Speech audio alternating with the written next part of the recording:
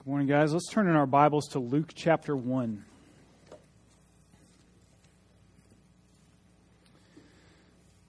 We're studying Christ. We're preaching from the cornerstone out. He is the cornerstone of this church, and we get to understand Him first through John's Gospel. Now we're in Luke's Gospel, and in a few months from now, we're going to jump into Matthew's Gospel to understand who Jesus is, and in turn, who we are, and who we are to be as a church.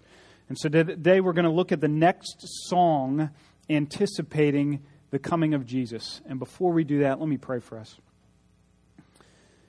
Heavenly Father, we have an impossible task in front of us. We are asked to dig into an ancient book, to read these words with all that's going on in our minds and our hearts, and to hear you speak. And to let your Spirit take this word and plant it in our heart and grows something in us that changes us, that makes us different by one degree to another, day by day, to look more and more like the Son Jesus that we read in these pages. Lord, we are not up to that without your Spirit. And so I ask that even now you would quiet our minds and our hearts to hear and receive with eager hands the word preached to us. We ask this in Jesus' name. Amen. We're in Luke chapter 1. We're going to look at Zechariah. We said last week, we really mused about the variety of ways that the Bible expresses one story. There is one story from cover to cover in the Bible. It shares the story, the good news of the gospel, but we get a bunch of different ways to look at it. The Bible's one book, but it's 66 books. It's written by 40 different authors over 1,500 years in 3 different languages from very different backgrounds. They include other characters in their books that have their own voice and their own expression of the gospel. This is a complex book telling one central story. So it shouldn't surprise us that there's a bunch of different ways to talk about the gospel. There's a bunch of different angles and emphases in this book to understand who Jesus is and what He does. If you and I get stuck in a rut talking about the gospel and what Jesus does for us and what we're grateful for, that's our problem. That's not the Bible's problem, because it has given us 1,000 ways to think about the gospel. So to prove this, we kind of did a little exercise last week, and we, taking John, we've studied the Gospel of John, and then we studied Mary's song last week. We did a little exercise. We basically explained the idea of Twitter to these two people in the Bible, and we said, this is what it means, this is what you do with Twitter. They were fascinated by it. We asked John and Mary to both tweet the gospel. In other words, how would you express the gospel as succinctly as possible, just using one sentence? What would you say? And we said John, the gospel writer, would probably say, the Father gives eternal life to those who believe in Jesus. That's what he would say. The Father gives eternal life to those who believe in Jesus. Those are all John's favorite words. You're going to find all of those words on every single page of the gospel. He uses them again and again and again. Well, Mary would say something totally different. She's coming from a different perspective, thinking about the same Jesus. And this is what she said in her song last week. The Lord shows mercy to the humble. She's got a different angle, a different spin, a different emphasis, thinking about Jesus. Well, this week we're going to meet a priest. His name is Zechariah, and he would become John the Baptist's father. And we're going to study his song. And I suspect that if you were to ask Zechariah to tweet the gospel, as we've already done, probably like the other people, he would scoff at that. But he would do it more so, because Zechariah is a priest. Vocationally, he has spent all day, every day, anticipating the Messiah in everything he does. He burns the incense. He spends time in the temple. He does perform sacrifices. He and everything about his vocation and studying the Torah is waiting and longing for the Messiah. And so to ask a guy like Zechariah to sum up the gospel in one sentence is asking a bride-to-be to sum up her feelings of her wedding day. That just ain't going to happen. We have a daughter, Amelie, who's 4. We call her Ami. And she has been talking about her wedding day, for about 2 years now. I mean, this is a daily part of conversations. And I'm pretty sure she has asked every member of our family to marry her. She's just very anxious about who her husband's going to be. And so she's asked all of us, and she thinks about this. She studies this. She decides what she's going to wear for this. She thinks about her wedding day. Just this past week, she was wearing high heels, and she gave birth to her baby doll. She had her baby. She gave her a bottle. And then she went back to work that same day in her high heels as a surgeon. She's incredible. Hashtag empowering women everywhere. Ami's incredible. So when you fast forward 20 or 30 years from this child and you ask Ami, tell me what it was to lead you to marriage or for God to call you to singleness, sum that up, you're going to be in for a long, long story. One that's full of emotion and excitement and anticipation of what that means. Well, I think the same is true when we come to Zechariah today. When we sit down and we say, what are you feeling right now as you anticipate the coming Messiah? So with that in mind, let's read Zechariah's song. It starts in Luke chapter 1, verse 68, and here it is. Blessed be the Lord God of Israel, for he has visited and redeemed his people and has raised up a horn of salvation for us in the house of his servant David, as he spoke by the mouth of his holy prophets from of old, that we should be saved from our enemies and from the hand of all who hate us, to show the mercy promised to our fathers and to remember his holy covenant, the oath that he swore to our father Abraham, to grant that we, being delivered from the hand of our enemies, might serve him without fear, in holiness and righteousness before him all our days. And you, child, will be called the prophet of the Most High, for you will go before the Lord to prepare his way, to give knowledge of salvation to his people in the forgiveness of their sins, because of the tender mercy of our God, whereby the sun shall visit us from on high, to give light to those who sit in darkness and in the shadow of death, to guide our feet into the way of peace. When you ask Zechariah about the gospel, he's got the entire story of the Bible in his mind. You can tell because even in this short song, he brings up Abraham and David. He's thinking way back to understand who Jesus is. And so he tells a story in his song. And like every good story, Zechariah has a plot and he has a resolution. He has a plot that all of humanity is in, and he has a resolution for this story. And like when we studied Mary's song, the way Zechariah articulates this and shares these things gives us a new way to think about the gospel. So let's start with the plot. Let's start with how he articulates the problem of all humanity. And he does this with 3 words. He says all of humanity is steeped in sin and darkness and war. That's the emphasis that Zechariah would give. Sin and darkness and war. All of humanity is in sin. Look at verse 75. He imagines a day when we will serve in holiness and righteousness. In other words, in a way that humanity cannot serve without the Messiah. Verse 77, he anticipates forgiveness of sins. In other words, he's looking forward to a day that he doesn't have now, that there will be true and deep and abiding forgiveness.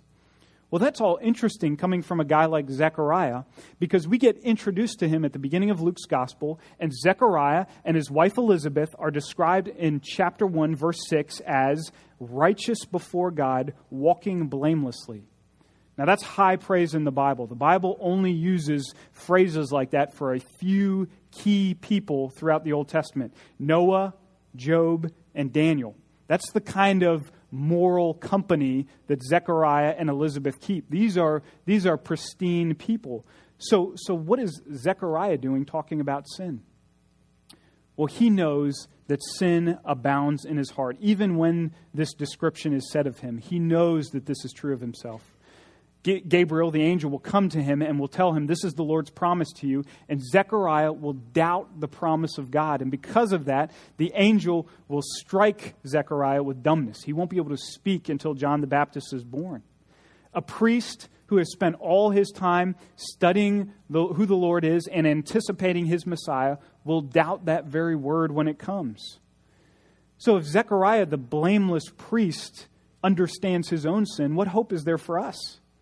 He minces no words when he talks about all of humanity to say that all of us, every one of us to a man, have sin in our hearts. All of us are guilty. All of us have rebelled and disobeyed God. All of us have made ourselves the center of our universes. We all sin. We're all steeped in sin.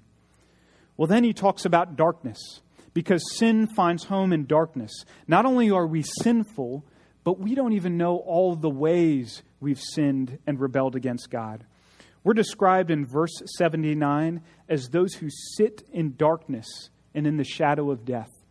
That's a chilling description of us. We sit in darkness. The valley of the shadow of death, we heard about that in Psalm 23. In that psalm, Jesus the shepherd is leading us through the valley of the shadow. It's still there, but we are walking through it. But without the good shepherd, we sit in the valley of the shadow of death. There's no struggle in the darkness. There's no fight. There's no scramble. There's no resistance. There's no reaching out and crying out for God. We don't even know we're in the darkness. And so we sit. Well, lastly, Zechariah would say there is war. Did you catch all that talk in here about enemies and those who hate us?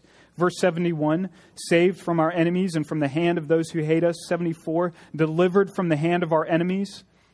Yeah, Israel and us, we have physical enemies. We have wicked people out to get us. We have unjust rulers, but we also have spiritual enemies, as Paul will go on later in the New Testament to unpack. In 2 Corinthians 10:3, he says, though we walk in the flesh, we are not waging war according to the flesh.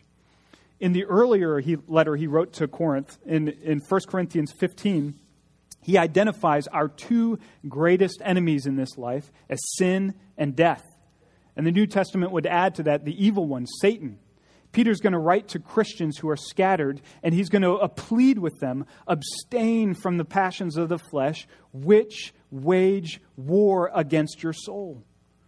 The cruel irony of the darkness, of ignorance, is that we hardly even know that a war is being waged against us. We are being undone by this triple enemy of sin and death and the evil one. That's the plot of humanity. That's where we stand. That's why it's so dire. And that's why Zechariah is so passionate. All of us have sin and darkness and war. So when you hear Paul passionately write to Corinth in 2 Corinthians 5:20, he says, we implore you on behalf of Christ, be reconciled to God. You can't understand those words without understanding the plot of humanity. Because if you don't understand the plot, you might hear Paul saying, you know, Corinth, I understand that you guys have a lot of religious options. There's a lot going on in Corinth. I just want to submit a case for Christianity. I want to talk about some of the benefits of going to church and reading your Bible and praying. That is not what Paul is saying in 2 Corinthians 5:10, because that is not the situation of those who don't know Jesus in Corinth. He is saying to you, look, I plead with you. If you hear me, listen to the words of God. You are steeped in sin, but you are in darkness and you don't even know it. And there are enemies who will kill you, and then they will go to work on you. Things and forces that are ready to undo you. If you hear me, I plead with you, come to Jesus. Come to Jesus, bring your sin, confess it to Him, and you will receive His full and whole forgiveness, and you will be made a new person. He pleads with them. Friend, if you are here this morning and you have not decided where you stand with Christ, if you have sensed some of these things in your heart, the sin and this darkness and this war, and you don't know where to go with that, I plead with you, just like Paul pleads with you, be reconciled to God. Come today. Do not wait. Do not hold off. Come today and understand what it means to confess your sin and to receive His forgiveness. Talk to one of us afterwards about that and what that looks like, but do not wait. For those of us in this room who have done that, we have repented, we have believed, we might be tempted to think right now, okay, I get where this sermon is going. It's an evangelistic sermon. This is not for me. It's for non-Christians. I should have brought so-and-so. Because I don't need spiritual milk. I'm more of a meat person myself. I'll wait till next week. Don't be an idiot. Don't be fooled.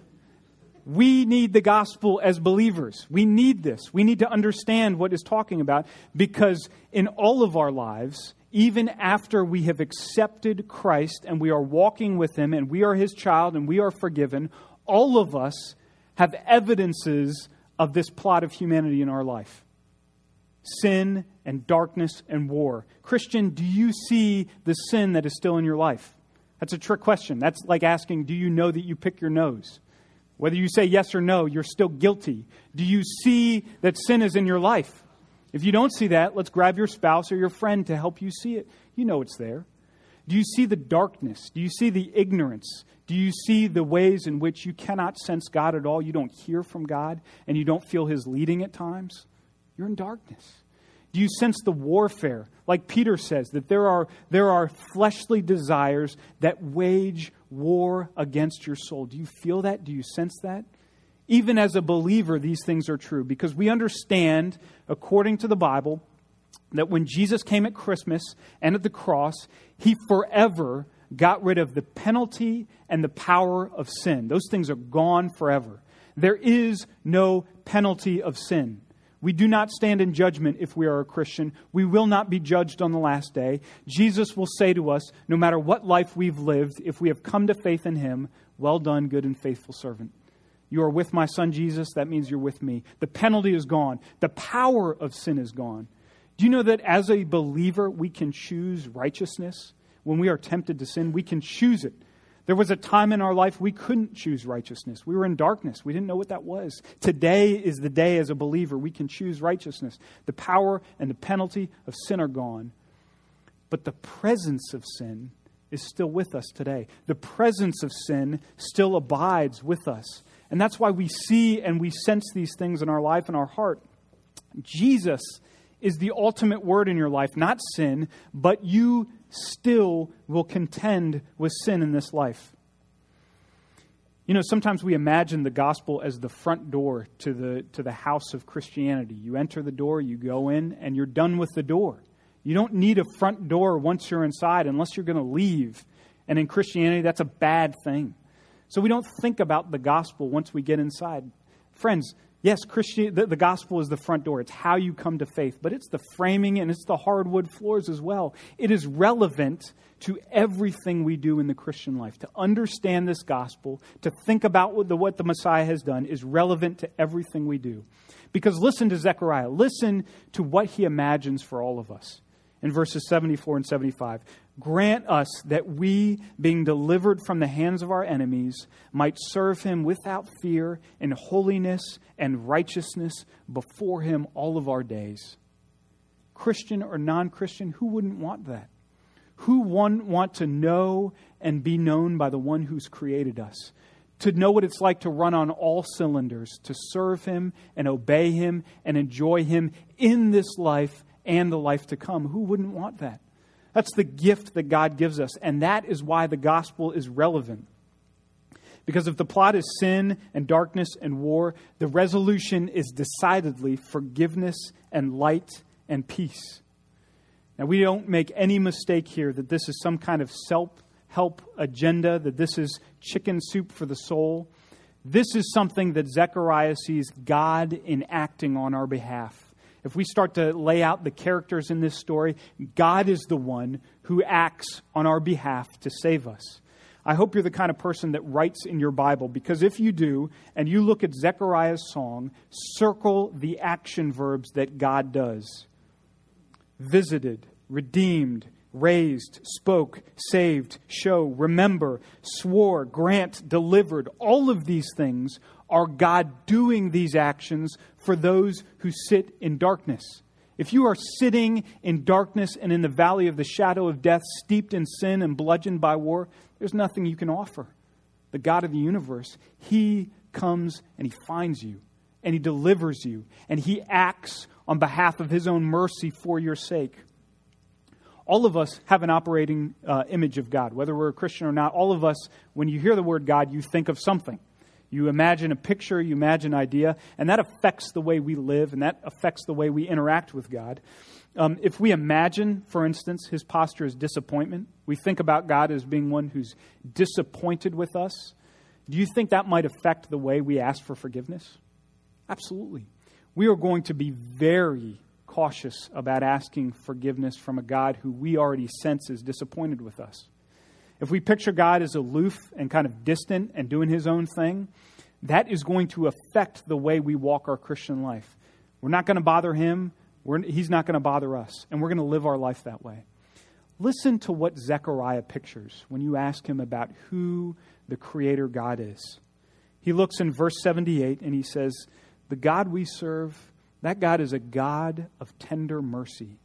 It's the kind of God that's remembered every single promise and every single kind word that He has ever said to humanity. He remembers it, and He brings it about and makes it happen. The God I'm thinking of is the God who is powerful enough to draw us out of this darkness and to set us on a path of righteousness and holiness for His Son's sake. That's the kind of God that Zechariah imagines. What a brilliant image. God comes to us, Zechariah says, like a sunrise in the shadows. He finds us and He draws us out. And His Messiah undoes every part of the plot that humanity is in. When He sends Jesus, Jesus makes it all new. He undoes everything that's wrong with the world. In the darkness, Jesus is the light of the world. In our sin, Jesus is the Lamb of God who takes away the sin of the world. In war, what do the angels announce? Peace on earth and goodwill towards men. Everything that is wrong and corrupt in the world, Jesus undoes. That is the power and the promise of Christmas. And Christians, we need this kind of gospel in our lives. We need to think and drink deeply from this gospel and apply it to our lives more and more. Let me just close with one example, one practical way to take the plot and the victory of God and to make it practical in the Christian life, where the gospel goes.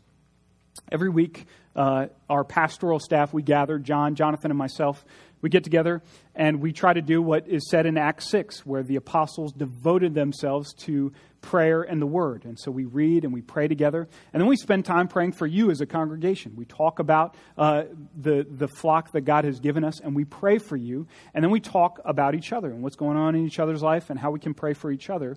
And between 3 men and 3 marriages, absolutely every time we get together, one of us, if not all 3 of us, is just getting out of a debate with our spouse. We are just entering an argument with our spouse, or worse, we're in the standoff phase where we're both wrong and neither one is going to bend the knee and confess to the other person. All of us are somewhere during the weeks that we've done this together. You know, this standoff that we get in, if you're married, you've done this with your spouse. If you have a friend, you've done this with your friend. If you have a child or a parent, you've done this with them. We wrong each other, and then we can't bring ourselves to confess that to each other. And why is that? Because we are so miserable when we're in this standoff stage. We're so miserable when we won't confess something to the other person. Isn't that true? And when we're in that state, there are no words to put on that except the words that Zechariah gives us. He says, you know what? When you will not come to your spouse or your friend and confess your sin to them, you are living in sin. And not only that, but you're living in darkness. And not only that, but there is a war that is being waged against you. That's the plot. That's where you're at. What do we do with that? Where do we go with that? The only hope we have in that kind of conflict is the hope that Zechariah is talking about. The hope that comes to us like a sunrise on the shadows, that comes to us like a star in a Bethlehem night. It's the story of the gospel. It's what Jesus has done for us. Because if I know that Jesus has come and covered my sins, I don't need to guard that from my wife. I don't need to be so freaking insecure when she comes to me and says, I want to point out the sin in you. What do I have to lose? It's been covered and forgiven. Why do I need to guard that from her or anybody else? Confess it. Jesus has covered it. Live in that freedom. If I know that Jesus brings light into darkness when I'm miserable in that standoff, that's a gift from God. Because that's my conscience saying, you are not living in the way God has created you to live. There is tension in your home. That's a gift from God. That's light being shed on my marriage. Confess it and go to her. If I know that Jesus brings peace to this war that in this moment is being waged against my relationship, that is fighting against it, that would long to see this kind of unforgiveness fester and grow and develop and turn into superficial confession to each other or just general resentment towards the other person, if I see that war, I understand that Jesus brings peace. He is the warrior that fights for peace. He has achieved peace in the cross. I now have power to die to myself and die to my pride and die to my selfishness and confess to another person. He's forgiven me. He's shed light on me. He has brought peace to my life. These are ways that we take this gospel, we take Christmas, and we understand it not only saves us, but it frees us. It allows us to live as God has called us to live. It is the joy of our salvation. Let's pray together.